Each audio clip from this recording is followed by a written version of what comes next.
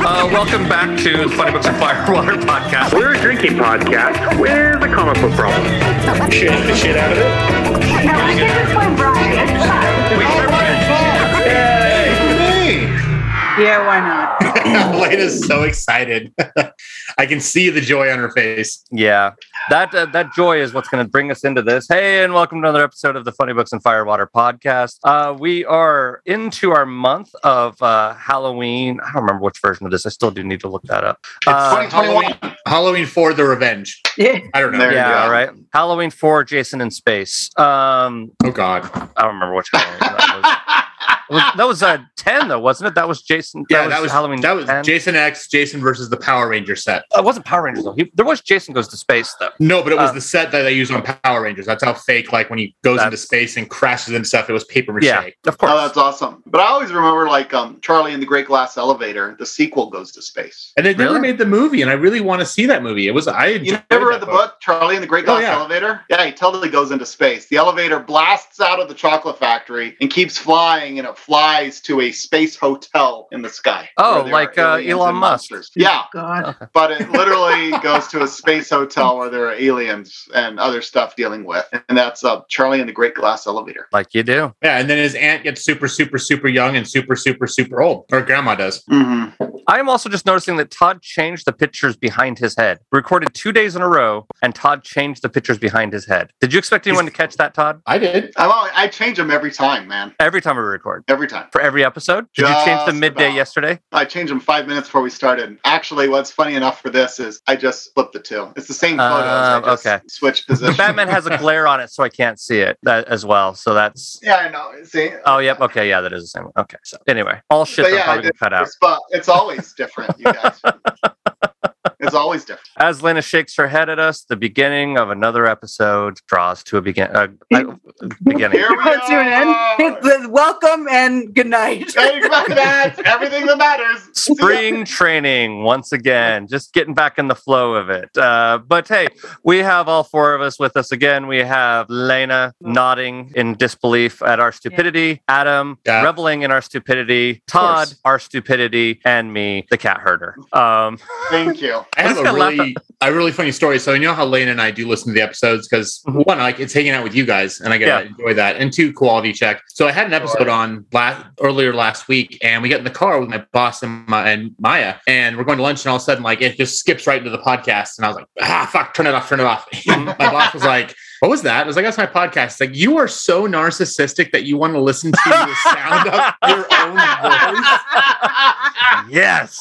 And he keeps on bringing it up. Like we were hanging out with some other managers today, and he's like, I learned something about Adam the other day. He is so narcissistic. I'm like, oh my God. But then the one manager was like, oh, it's for your podcast, right? It was quality check. I'm like, exactly. He's like, well, if I recorded a podcast, I would listen to myself. So, yeah. But yeah, it's now legendary that I am narcissistic because I listen to my own podcast. Well, we record so far in the future, we schedule so much ahead that like I listen to it just to make sure that if people ask me about it, that I'm like, what? Yeah. Like it happened with Sasquatch when he listened to one episode and he was like, I didn't know you smoked weed. And I was like, what did I say on this episode?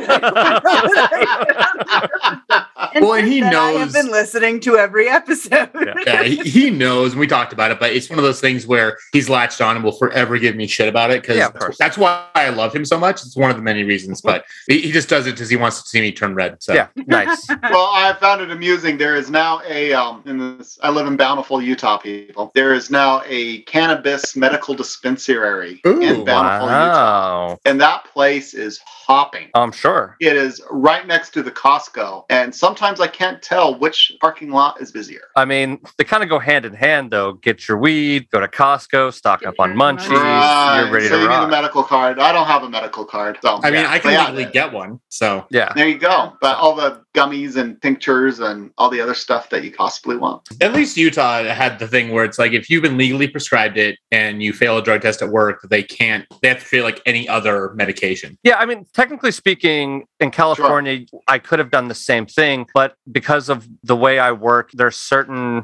positions that you can't do anymore, certain responsibilities that I have that I would not be able to do anymore because I would technically be able to be inebriated in theory. So that would be part of the problem. I mean, it's kind of ironic that backhoe work for you. No, that would actually probably be worse. Like I wouldn't be able to do backhoe work, but yeah, I mean, anyway, the fact that I can close the entire joint, that becomes a bit of a problem. That I have the magic button that will say "Go the fuck home" to everybody. That's where they're concerned. So was closing the joint a double entendre? No, but we'll go with it. Okay. So at least not intended. So crossed. Have you ever wondered what it would be like to read a zombie book where everyone is fucking horrible and you wish that you were dead as well? Well, we have Crossed for you.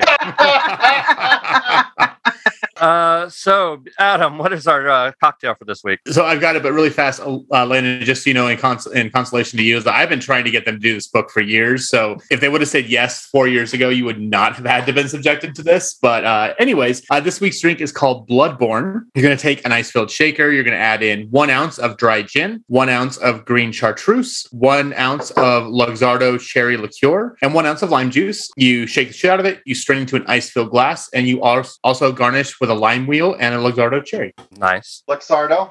Yes. Yeah. Awesome. Okay. I have a drinking game rule. I think everyone else's might be similar. So I'm just going to say it up front. And then if you have a different one, that's fine. My drinking game rule is called Really, Adam? Really? And every time you're reading this book and you find yourself going, Adam recommended this. Really, Adam? You really recommended this? You wanted a horror book. I have a different one. Okay. Lena, what's yours? I like Lena's. I think I know what hers is. He needs Jesus. Every time you get to a page and you go, Garth Ennis needs Jesus. Yeah. Take a drink. Small sips, because it's basically the whole fucking book. Yeah. I have thoughts, but okay. We'll see if anybody else has drinking game. I do. I have one called Do You Kiss Your Mother With That Mouth? Every time the Crossed in the red writing say something horrible and disgusting. So not when they're laughing, but when they're like, horsecock, or horrible things like that. So pretty much anytime you see red lettering, practically. Almost, yeah. Small sips. Todd, do you have one? You guys pretty much took it, but we can go ahead with the red face or the red cross face. Every time you see a red cross face, just take a drink. It's part of all of it. It's part of all of it because this is rough. I keep trying to decide what is the most gruesome, and I can't decide what was like, oh, this was the most gruesome scene. I can't get there. I mean, like, I remember just like, there's like, name a on-screen movie killing or death that like forever sticks in your brain. And I'm like, oh, it's American History X. Mm-hmm. That's easy. That's the most gruesome. You don't even see it, and it's the most gruesome. And in this, there's about 5 different ones, and you're like, is that the worst thing I've seen in this hour? I'm not sure if it's the worst, but it's like top 5 worst. Yeah. That Salt Circle was definitely... Mm-hmm. That's the scene that always comes back to me. We were talking about it before you two hopped on. Oh, God. All right. Okay, Lena, you have thoughts. I want to hear your Jesus. Thoughts. Yes. Okay, well, first off, the first thing I texted everyone was he needs therapy. Mm-hmm. And then Adam, I think for the last episode, had looked up his picture and said that he looked very different than what he expected. Mm-hmm. And it's always the quiet ones you have to worry about. This was rough. This was rough. I mean, Sasquatch asked me last night after I was done reading it, or like it was because the book is sitting on our coffee table, and he was like, "So do you think I'd like any of these books?" I'm like, do not read this one. And he was like, really? And I'm like, do not read. I'm like, no. And I opened one page. I just randomly picked a page and I showed him, and he was like, oh my God. And I went, yeah, exactly. It's why you don't want to read this one. And he was like, yeah, okay. How are you doing? And I was like, he needs Jesus. Yeah. We see Lena a week from now and she's joined a convent.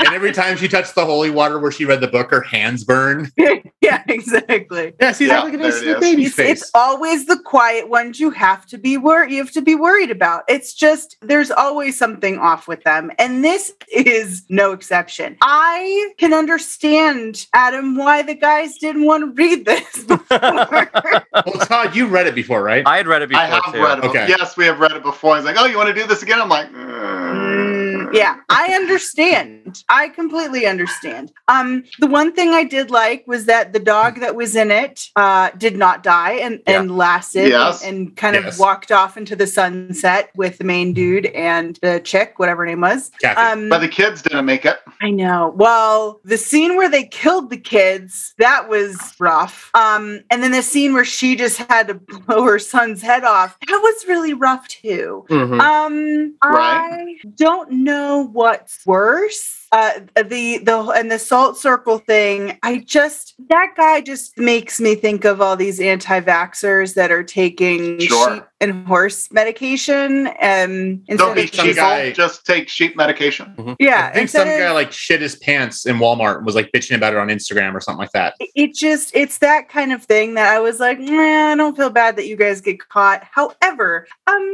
think the premise of the books are interesting, right? There's a virus that hit. You don't really know what's happening. It's affecting everyone in slightly a same and different way. Fairly sexual in most of what I've noticed, which was very strange. But I guess when you are just going with your id and letting that run everything, you just kind of let it go. I think the premise is really interesting, but it is more graphic than it needs to be. It is just, I don't think it adds to anything. You could have cut out some of the gratuity or like some of the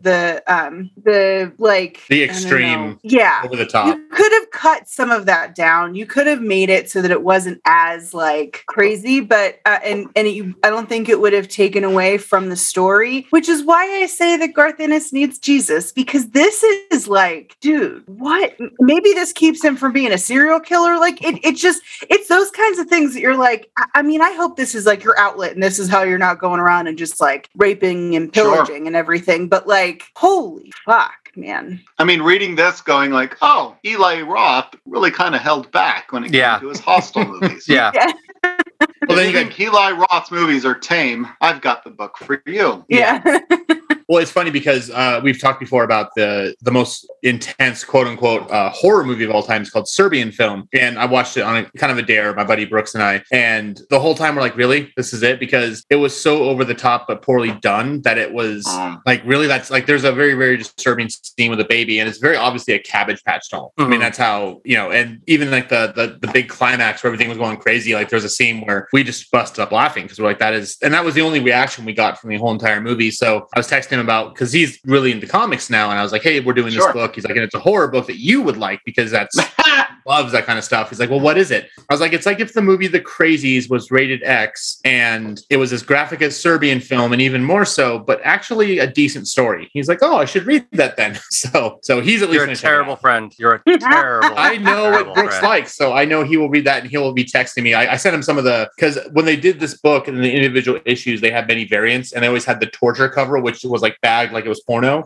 And I sent him one of the torture covers and he's like, oh, I do want to read this now. So maybe he's more fucked up than all of us combined. So yeah, when I bought this book at the comic shop, it actually wasn't a bad. Like it was like sort of like you could not open it and preview it and like flip through it. You had to like almost like buying porn, I guess. Like it was that way. But your Serbian Film connection kind of makes me think. I have this theory about this book, but some of Garth Ennis' book in general. The Serbian Film to you was like not really that bad because it was unrealistic. And like I think Garth Ennis does have an interesting story here, but it's like part of what makes The Walking Dead work is that you're interested in the survivors, but the zombie horrors is not so overwhelming that you don't trust the writer. And I feel like when you don't trust the story, the storyteller, you don't want to go with them on the journey. And so therefore you automatically distance yourself. And I feel like that takes away from your desire to like keep reading the story or even giving a shit about the characters because you're like, well, this author's going to do something fucked up to all these characters. So I don't really want to get invested because, they're all going to get fucking tortured. And so I feel like I kind of understand what Garth Ennis is kind of doing with sort of like this extreme thing. But I also think overall it might undercut his storytelling is sort of my theory on this book and some of the other things that we've read that he does. Because like here's true for The Boys. That's the thing. I want to go back and reread The Boys because I liked The Boys. I read all of them. Like I bought the 12th volume when it first came out. Like I really liked that book. So I don't know. I am willing to be wrong on it, but it's been probably a decade since I've read it. So you're in the timeline of Crossed and The Boys and all those other things.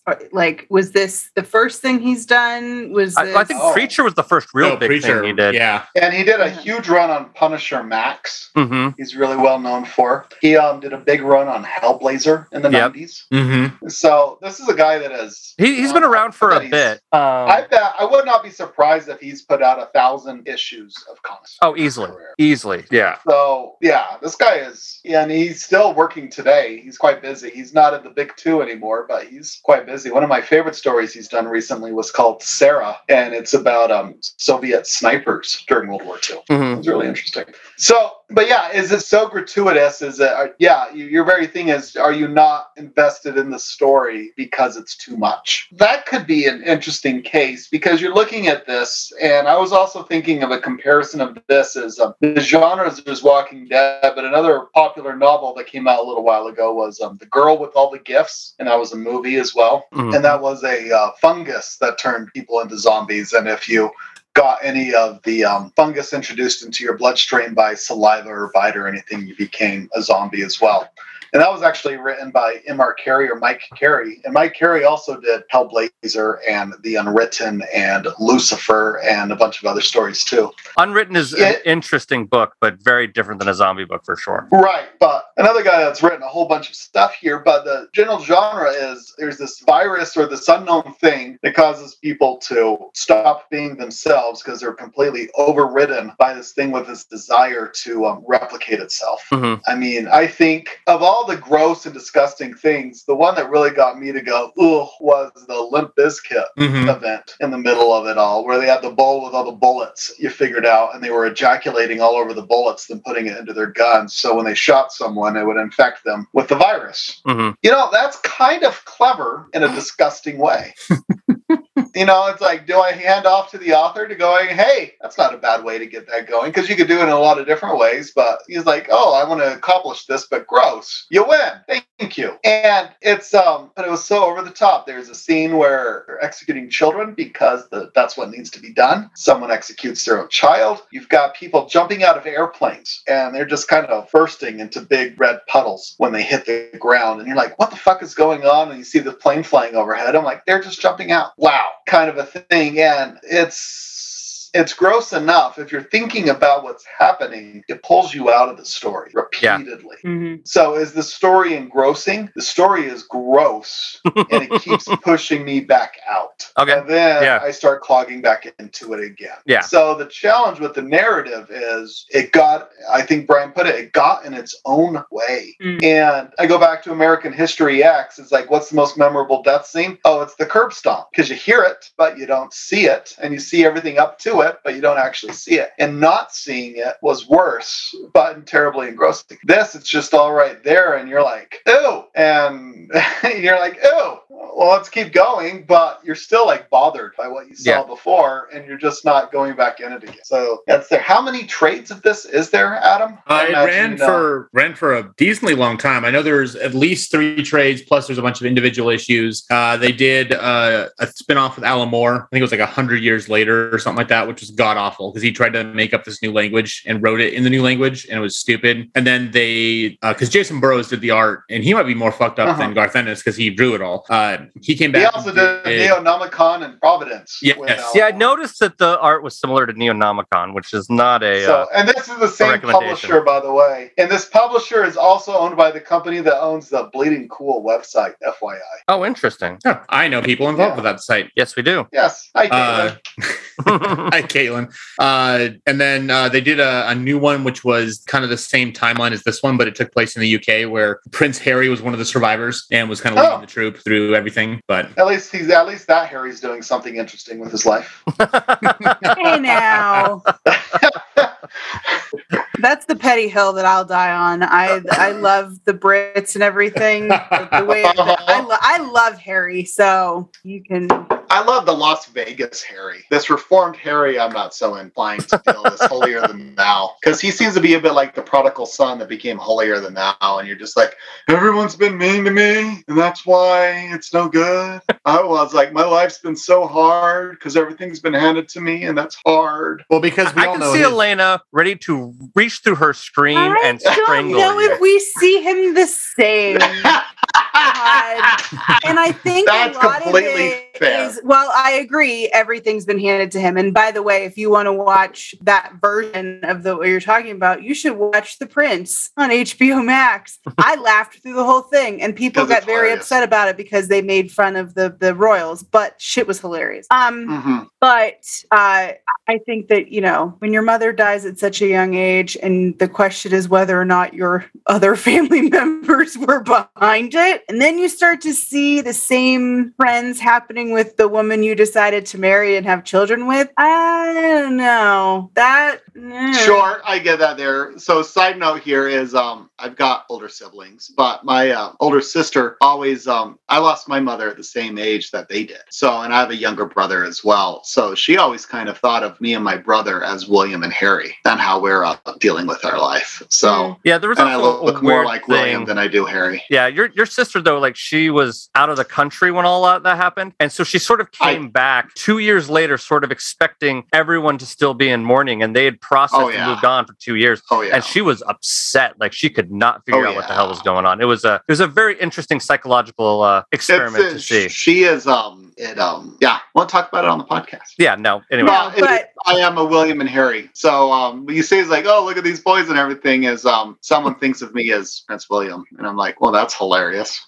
You're just as pretty, Todd. You're with that said, that's a low bar for William. I'd should watch The Prince. It's only like 10 episodes. Yeah, Orlando Bloom is great. Yes, and I saw a whole thing. It's like Orlando Bloom and Katy Perry were friends with Harry and Meghan, and then they were all offended that Orlando did this. And he's like, I did it before I met you guys. Not only that, but I also think the one thing that I do love about it is that people, especially in the UK, were all up in arms because they were like, he's bullying Prince George, and right? Isn't that the little one, the next one in line? Yeah, that's William's kid. William's first kid. Yeah, and the thing is that the guy that created it has been running this Instagram for years.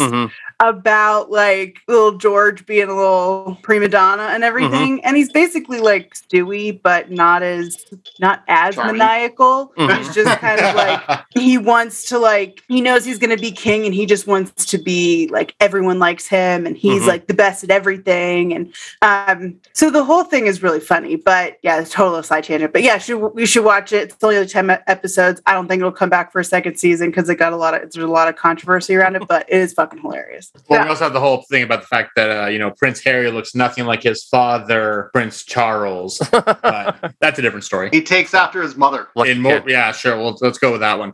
Yeah, and the tennis instructor or whatever. He looks identical to. Yeah, I mean it's fine. It's fine. I seriously doubt that they've done an Ancestry.com DNA test on him. So yeah, I don't think they will. I'm sure they have. I'm sure they know the answer, and I'm sure they're not going to tell anybody. No, and my guess is that's probably why they always will sacrifice Harry for anything with William. One, because William's going to be king, and two, and he's got 3 heirs. So all of a sudden, Harry went from like 4th in line to 9th. Yeah. So yeah. Anyway, Adam, why'd you drag us through this mud? Yeah, your turn. Defend your. You did this to me on purpose, Adam. No, I did it to you because no one else would do it before you joined the podcast. So here's the thing: is we've done a lot of scary books for October and for Halloween month for many years at all, and I was like, this is like probably the scariest. Like this book is giving me nightmares. The scariest, most intense book I've ever read. So that's why I said, it's a perfect book for all of this. And that's why I've been pushing it, because I do think that if we're talking to people about, we want a horror book, this is probably the most horrific book I've ever read. Hands down. I've yet to see a book that even comes close. We talk about Neonomicon a lot, but at least with this one, like Lena, like you said, there's an idea and a story behind it. Neonomicon didn't have that. And I think that's kind of why. This is like gross. Neonomicon just made you feel disgusting. Like there's, you know what I mean? Like it's just, yeah.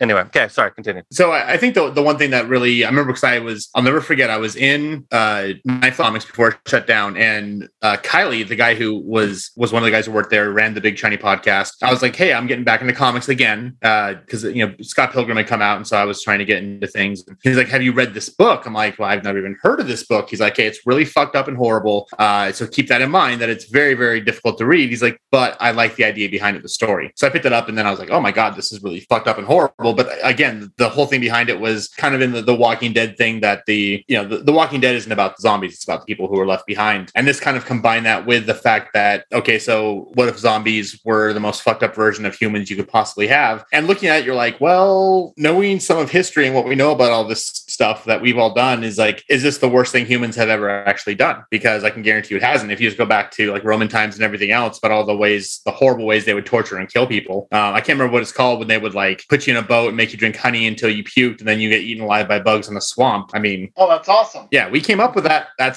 was something that we did. And of course they feed you so much honey you'd shit yourself. So that wasn't a part of the fun of being eaten alive by bugs. So when they interviewed Garth Ennis about kind of his thoughts behind this, that's where he kind of came from. He's like, as horrible as this is, he's like, I'm not going to tell you what meaning you should get out of it. There's no like, hey, this is my point. He was just like, I thought about all the fucked up, horrible things humans have done, and what if we just put that into a comic? And that's kind of where his idea came from. And then we going into, so you got these survivors, and none of them are really good people. I mean, the one guy was a child molester killer who they take care of in their own way. So there was some morals there, but at the same time, came down to, is it, what do we need to do to survive? Do we need to bring more people along who could possibly bring us down? And it presents the moral quandary of if you were in this situation, what would you do? And I've talked with other people about different situations, actually recently, which is kind of funny because it was like, what if you're in this situation? Like, we've got people who are very staunch anti-choice, right? They're like, you should never have an abortion. And then some people like that have been put in a situation where it's like, well, shit, I got pregnant. I didn't expect it. And now it's like, if I have this kid right now, or people find out that I'm pregnant, it will ruin my life. So what decision do I make now? And I've talked to multiple people actually who kind of changed their mind, and they ended up actually not getting pregnant, but they sat down like, hey, I used to think this way a lot. And then life presented itself in a way I couldn't expect. And now it's like, if I had been pregnant, would I have made this decision that I thought was completely wrong because I didn't understand how to go through that? And the idea of how you choose to have an abortion or not is very, very far away from where this book goes.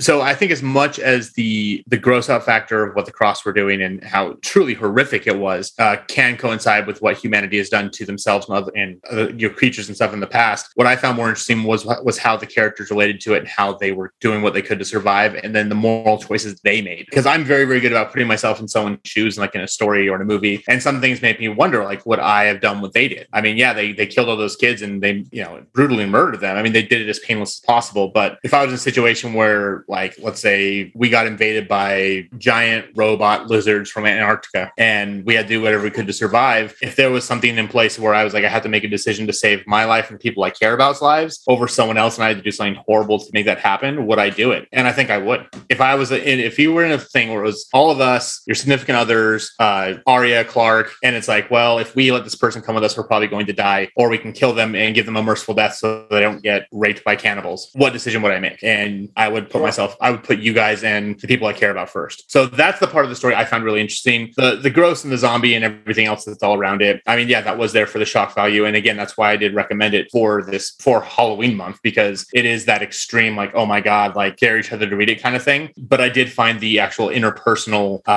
relationships very, very interesting, as far as in an extreme situation, in the most extreme situation we've ever seen in a comic book, could you relate with these people? And I don't know, that's actually why I really, really enjoy the story. The whole gross things, I mean, yeah, I play Mortal Kombat. I've probably seen worse things than Mortal Kombat almost. But I don't know, that's really why I like it a lot. I think it's a good story and very well done and very well told. And for the gore hounds, you've got all the excess, surround yourself in salt and get ripped apart kind of stuff, though. Okay. So did I defend myself? I think you did a decent defense. The whole thing, honestly, Adam, is that the shock value of the gore just didn't add anything. I think it took away from the really good story, or what could have been a really good story, just because he wanted to make it gross. That was kind of the point I was going to make, is that like there's a very specific audience that can appreciate this book, and I think it's me.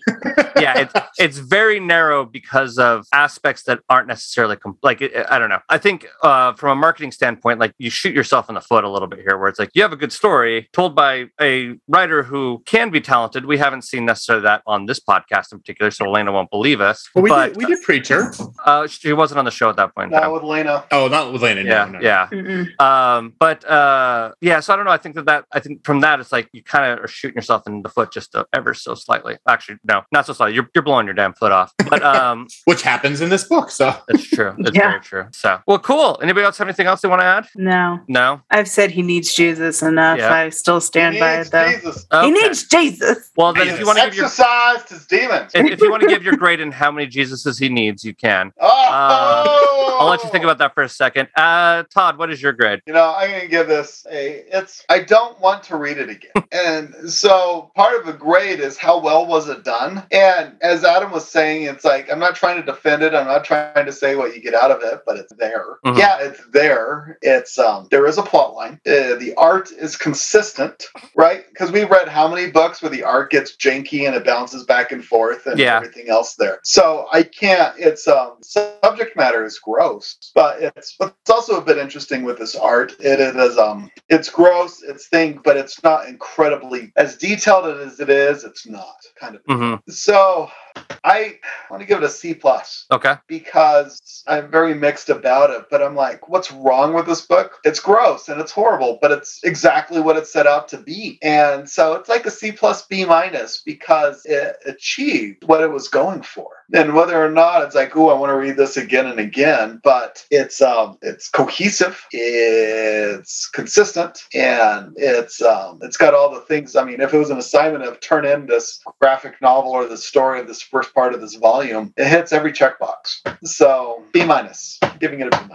There we go. Okay, Lena. I don't like myself for that. Well, unfortunately, Todd, I kind of agree with you. I am not a fan. I still think Garth Ennis needs Jesus. And who was the Jason Burrows. He also needs Jesus. The fact that the way that it was done is very gross. I will never read it again. It may not even stay on my shelves with the other minimal graphic novels that I have in person. But with that said, it did what it meant to do. It did give you kind of a walk off into the sunset, and they hold hands with the dog, and it's very kind of romantic, which was a little weird.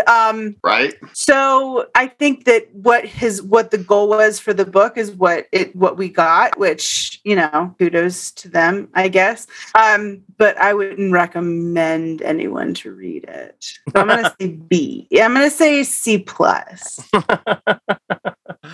want to cross that line. Yeah. The line of salt for you is the C+ B- line. Yeah. Yeah, I'm going to give it a C just because I feel like it trips itself up too much. Like, I think that there is some quality work, but even doing quality work at the detriment of the whole takes down everything.